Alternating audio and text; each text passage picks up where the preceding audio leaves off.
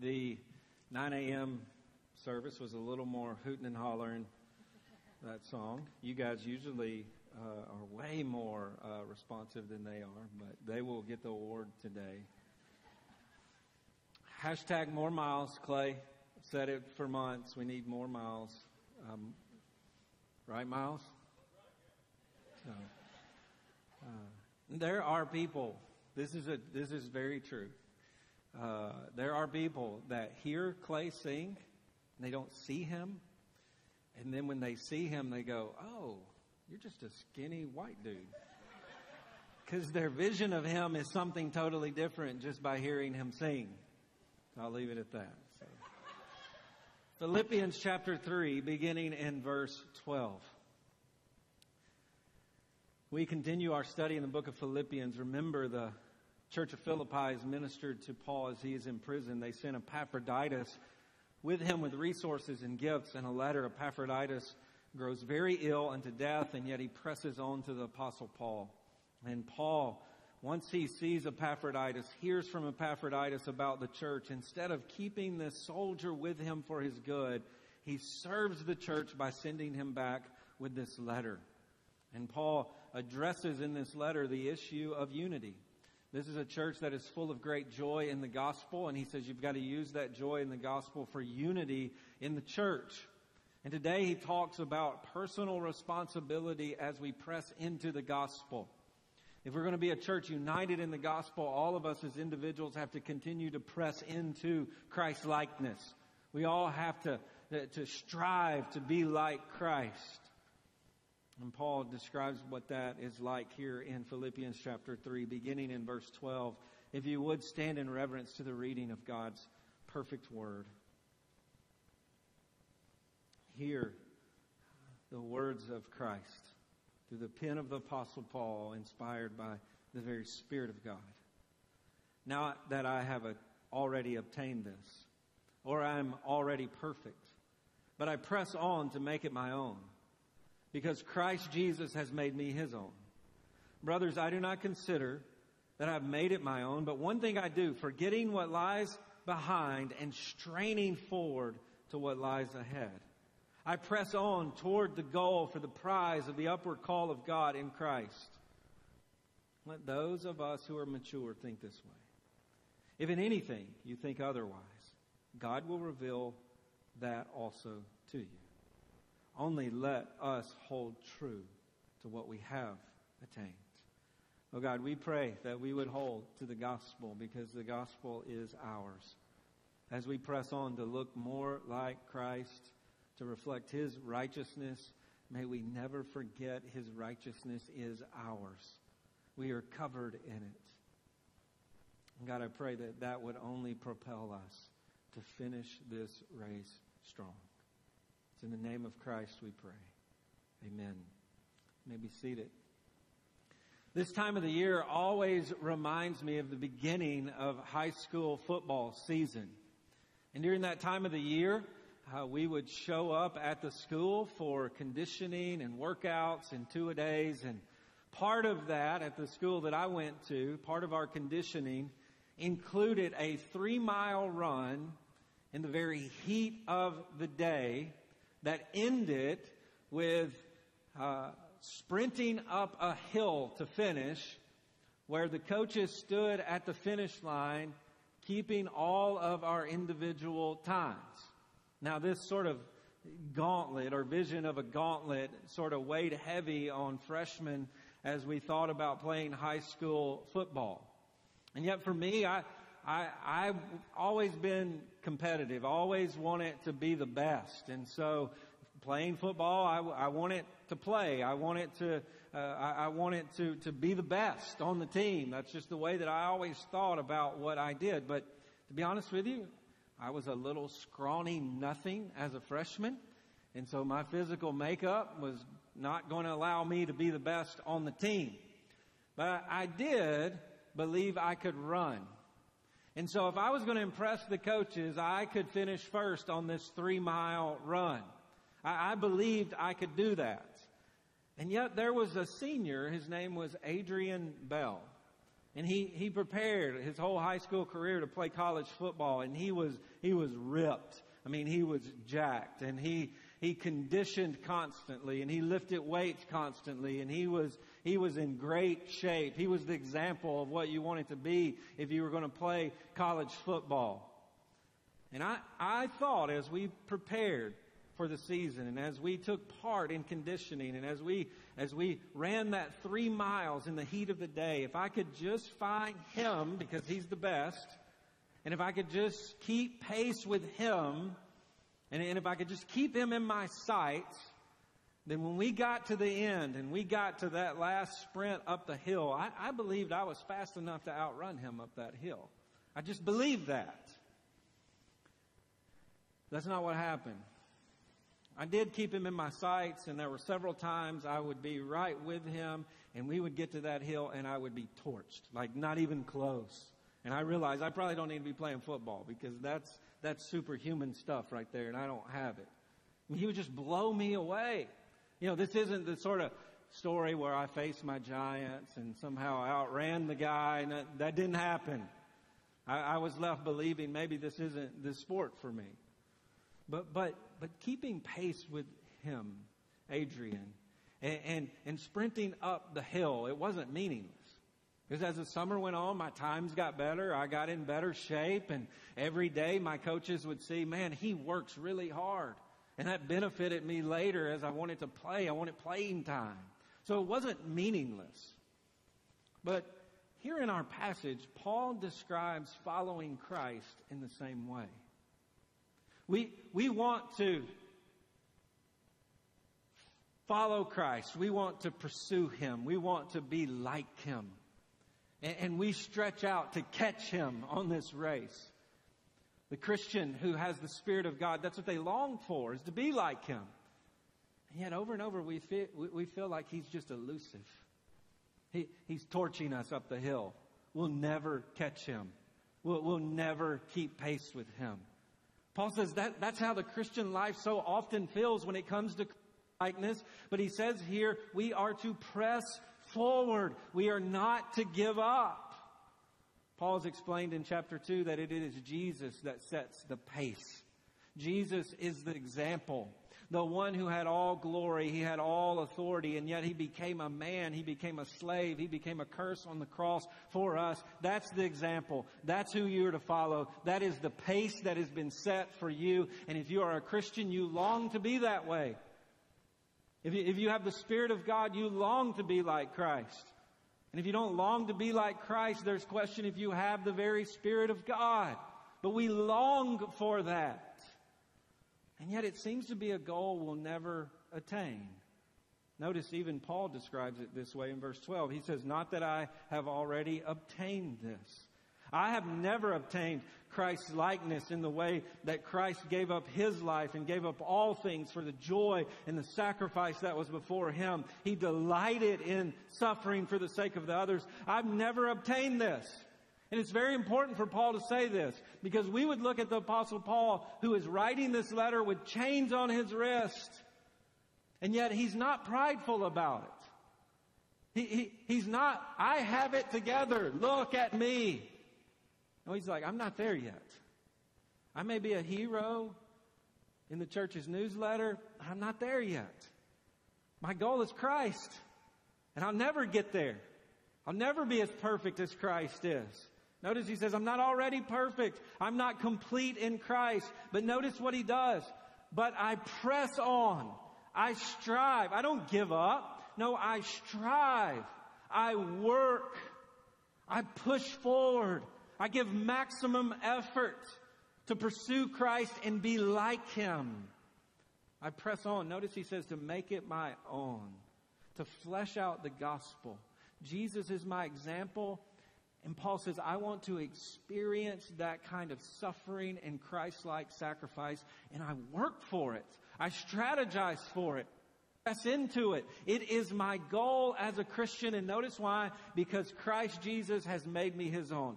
I want to make sacrifice my own because Jesus has made me His own. Jesus made me His own on a cross, and so what do? I take up the cross and follow Him.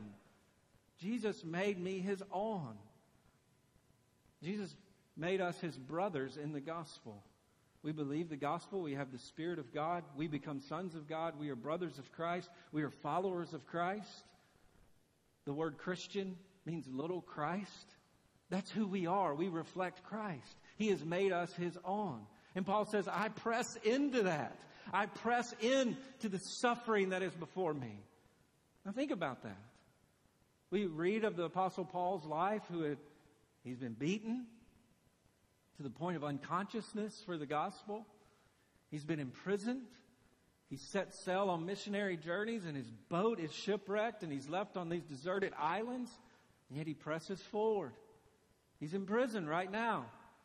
And we would think, Paul, surely you have experienced what it means, even as he says in Colossians, to fill up what is lacking in the sufferings of Christ.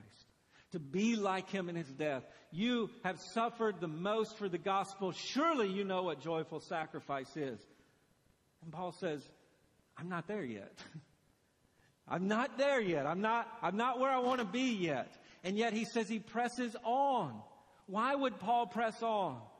Because there is more joy in suffering for the sake of others.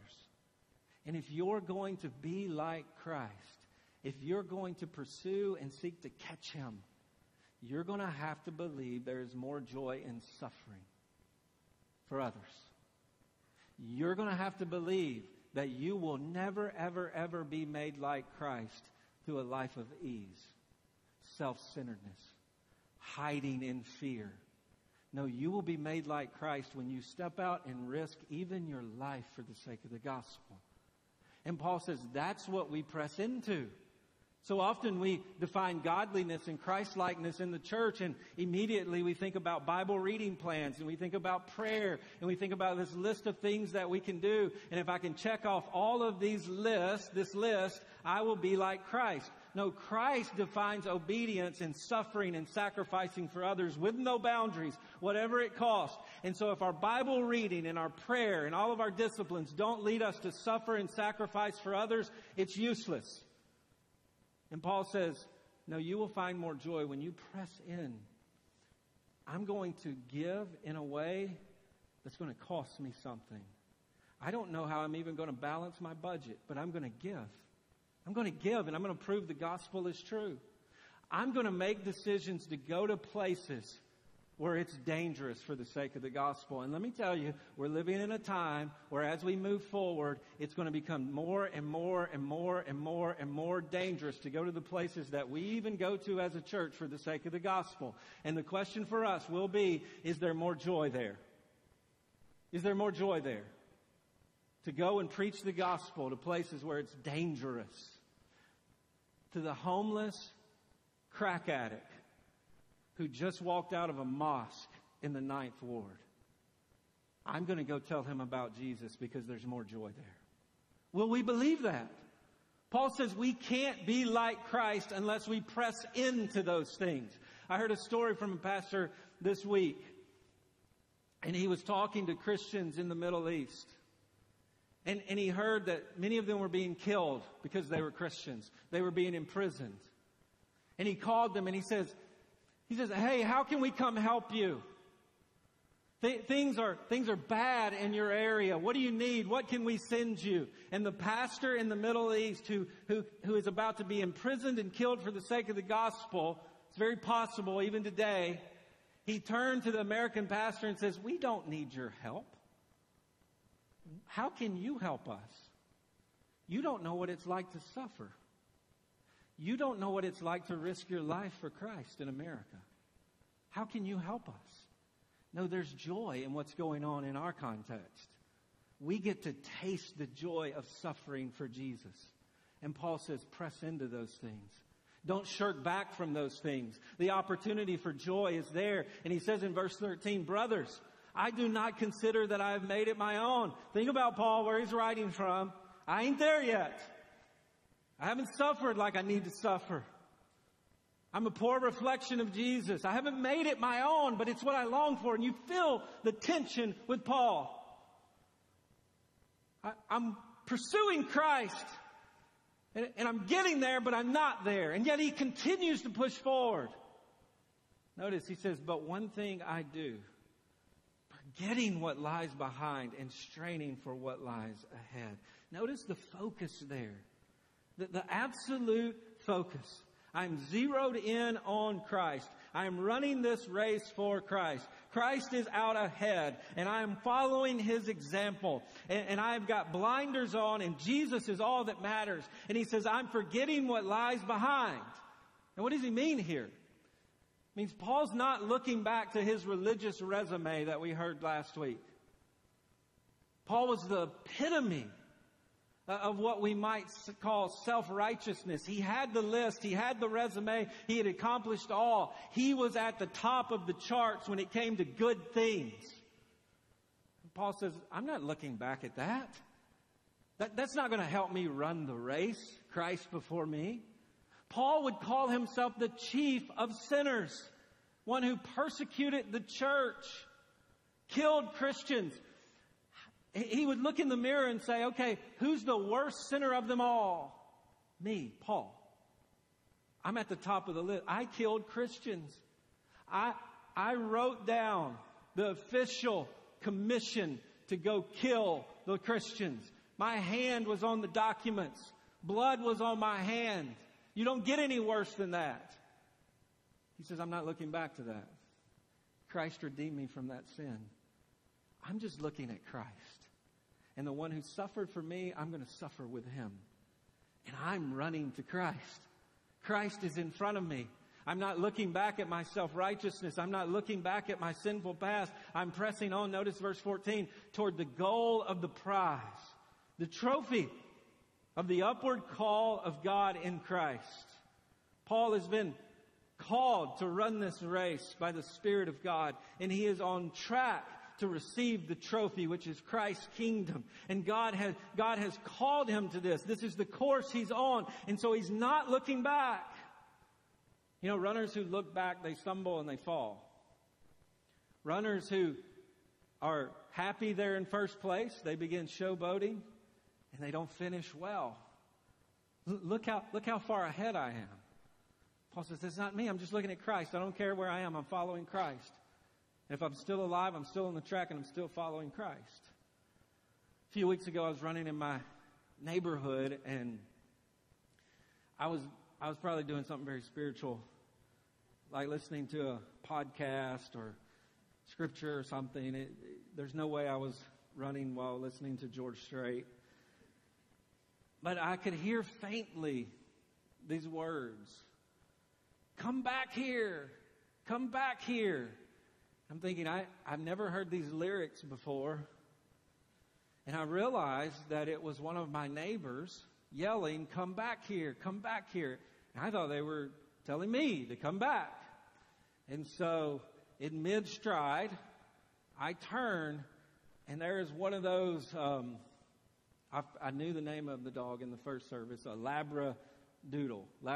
It's like a poodle, German Shepherd. It's this massive monster-looking dog with curls on it. And so I turn around, and there's a Labradoodle. I mean, it's massive. It is right here.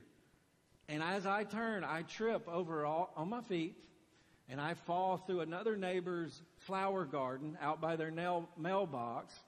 And I'm laying there on the ground like an idiot. I'm not hurt. I just don't want to get up because the neighbors are watching me.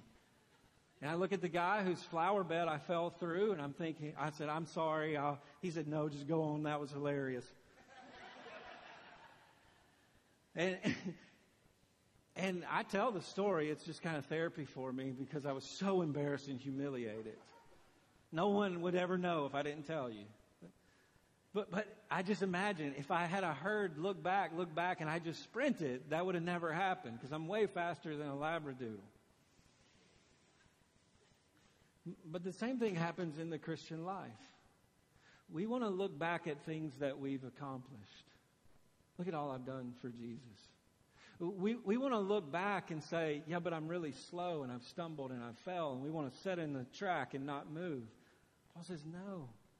Don't look back. Put the blinders on and run forward. And notice here, Paul describes finishing the race, running the race. He describes the kingdom. He doesn't distinguish between running the race and finishing the race and receiving the kingdom. It's all the same. As I run the race, I am running in the kingdom, for the kingdom, on track for the kingdom. And Paul's point here is if I'm still alive, there's still time for more joy. If I'm still on the track and I still got that long to go, I have more opportunity to run strong for joy in Christ. If I just stay here and commiserate and even wait for Jesus to come back, there's no joy in that. No, if Jesus hasn't come back yet, I'm still running.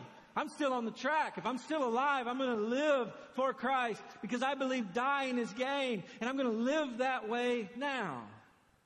If I'm still on the track, I'm going to spend it all for Jesus. Not worried about past medals, not worried about falling down in the past. I'm going to be propelled forward. And there's some of you here today, and you aren't running because you're content with what you did years ago for Jesus. You ever heard that in the church? I've done my time. I served in the kids' ministry. I burned out serving coffee every week. I mean, I served so much coffee for Jesus, I couldn't serve him coffee anymore. It just wore me out, plumb out. I'm burned out. I've done my time. I hosted a BFG. I did Frontline. I did all of those things. Now it's time for the younger folks to do those things. You ever heard that in the church? Paul says that's not the way to live for Christ. No, if you're still in the game, you're in the game. So run strong and finish strong. There's great joy in suffering and sacrifice. And if you're still on the track, still play the game, still run the race. And yet there's some of you here today, and you're not serving because you're so introspective. Look at my sin. Look at the things I've done. How can I be used for Christ? How could anybody ever listen to me? What can I do for Jesus? How could I ever be accepted in that ministry? How could God ever use me? And you're thinking about things you did in high school. You're thinking about things you did in college. You're thinking about the past. And Paul says, no, if you're in Christ, Jesus didn't die for you to make much of your sin. He died for your sin, so you would make much of Him. So look to Him and run. You know, some of you are like the kid. He strikes out and he walks back to the bench and pouts. I struck out. You know what that's called? Self-centeredness. That's called pride. That was about you. And you know what that kid should do? Not look to the past, not look at what just happened, but to stand up on the side of the dugout and start cheering for his team. It's not about me. Start encouraging his team. And that's what some of you need to do, but you're still so worried about your failures. You're still so worried about your sin. No, look to Christ who died for your sin and press forward in radical sacrifice. One of the ways to deal with guilt in your life, one of the ways to wean yourself off of self-centered, introspective guilt is just to begin to serve others. And you stop looking to yourself and even your own sin. You start looking out at all of the people you could serve and sacrifice for. And that's what Christ calls us to. Look to Him and serve and sacrifice, run the race. And He says here, let those who are mature think this way. Mature means complete or full grown. You have full understanding. And He says, if anything, in anything you think otherwise, God will reveal that to you also. Now, Paul describes here someone who is mature in the church. And someone who is mature in the church realizes they don't have it all together. He says there are going to be folks in the church who think, according to the law and traditions and even the regulations that the Judaizers we talked about last week are placing on the church because you're marking off these things on your checklist, you have it together. And Paul says, no, that's not maturity. Maturity in the church is realizing you don't have it together and keeping your eyes on Christ and following Him. That's what maturity looks like. Not your list of do-goodisms. It's, are you able to realize you don't have it together, but Christ does? And you're looking to Him. He says, if you don't think this way, God's going to reveal it to you. His Word is going to change you if you're a real Christian, and life is going to reveal it to you. Have you ever seen those Christians who think they have it all together? And they got their list, and yet they're very inconsistent with their list. And eventually life reveals you don't have it together. You don't know as much as you thought you did. And you're not as close to Jesus as you think you are by your rules. God will reveal that to you. So look to Jesus and run to Him and stay close to Him. Quit looking back at your stuff that you've accomplished, your sin. Verse 16, he says, only let us hold true. And it means hold fast. Hold fast to what we have attained. What's interesting here is Paul says we've attained something. But the whole time he's like, I don't have it yet. I haven't grasped it yet. I'm working to get it, but I don't have it. I long to gain Christ, but then I'm not there yet. And then here he says, hold fast to what you do have. Hold fast to what has been given to you. And he points here to the already not yet of the kingdom. Now, having an already not yet hermeneutic as you read your Bible is so important. Throughout the Bible, the kingdom has already come in the presence of God, but the kingdom is still coming. And that's how we live our life. Jesus, when he came, he said the kingdom is at hand. He cast out demons. He healed the sick. He raised the dead. He died for sin. He himself was raised from the dead. He's seated at the right hand. Jesus can say the kingdom has already come. And when you believe in Jesus, the presence of that kingdom lives within you. And you have the hope of your sins forgiven, to be raised from the dead and rule and reign with him. So you already have the kingdom. You already have the kingdom. So hold tight to the kingdom you have in the gospel. As you pursue Christ, and it's as if you don't have Christ, Paul says cling to Christ, because in the gospel you have Christ. And so all godliness and Christ-likeness is pursued by realizing you have Christ. I have Christ, so I long to be like Christ. And the righteousness that I am pursuing and the sacrifice that I am chasing after, I realize I will never get it this side of heaven. I will never attain it this side of heaven. But in Christ, I already have it. I'm already righteous in Christ. Even as I pursue the trophy of Christ's righteousness. And so all godliness is pursued by clinging to the gospel. And Paul says that's what maturity looks like in the church. Running toward Christ, but realizing you have Christ. You see, little babies, they think, because they have a sin nature, and just the way they wake up in the world, they think the world revolves around them. Feed me! Now! They cry. Why do they do that? When you have a baby, they're not just raising their hand going, whenever you get ready. No, they're like, now! And they think the world revolves around them. Young adults, teenagers, they think they know everything. They think they know more than you and I. And what happens as they mature? Babies realize, hopefully, some of them, to the degree that they do realize the world doesn't revolve around them, they become mature. Young adults, they live life, and they look back and go, oh, Mom and Dad were right. I was an idiot. Amen? That's called maturity. And Paul says that's how it happens in the church. When you're a little baby, you still think the world revolves around you. When you're a young adult in Christ, you still think you know a lot. But when you're an adult, mature in Christ, you realize you're not there yet. I'm not there yet. You look back on your life and you say, I could have done more for Christ. You look back on your life and you say, I didn't know as much as I could. And you live in that state of, I'm not what I thought I was, and I don't know as much as I thought I was. Does that resonate with any of you here today? You long to be like Christ, but it seems as though the closer you get to Christ, you're less like Christ. That's the way it feels in my life. The more I know Jesus, I'm left with realizing I'm as unlike Jesus as anybody I know. I still get angry. I'm impatient. I don't love. I'm unmerciful.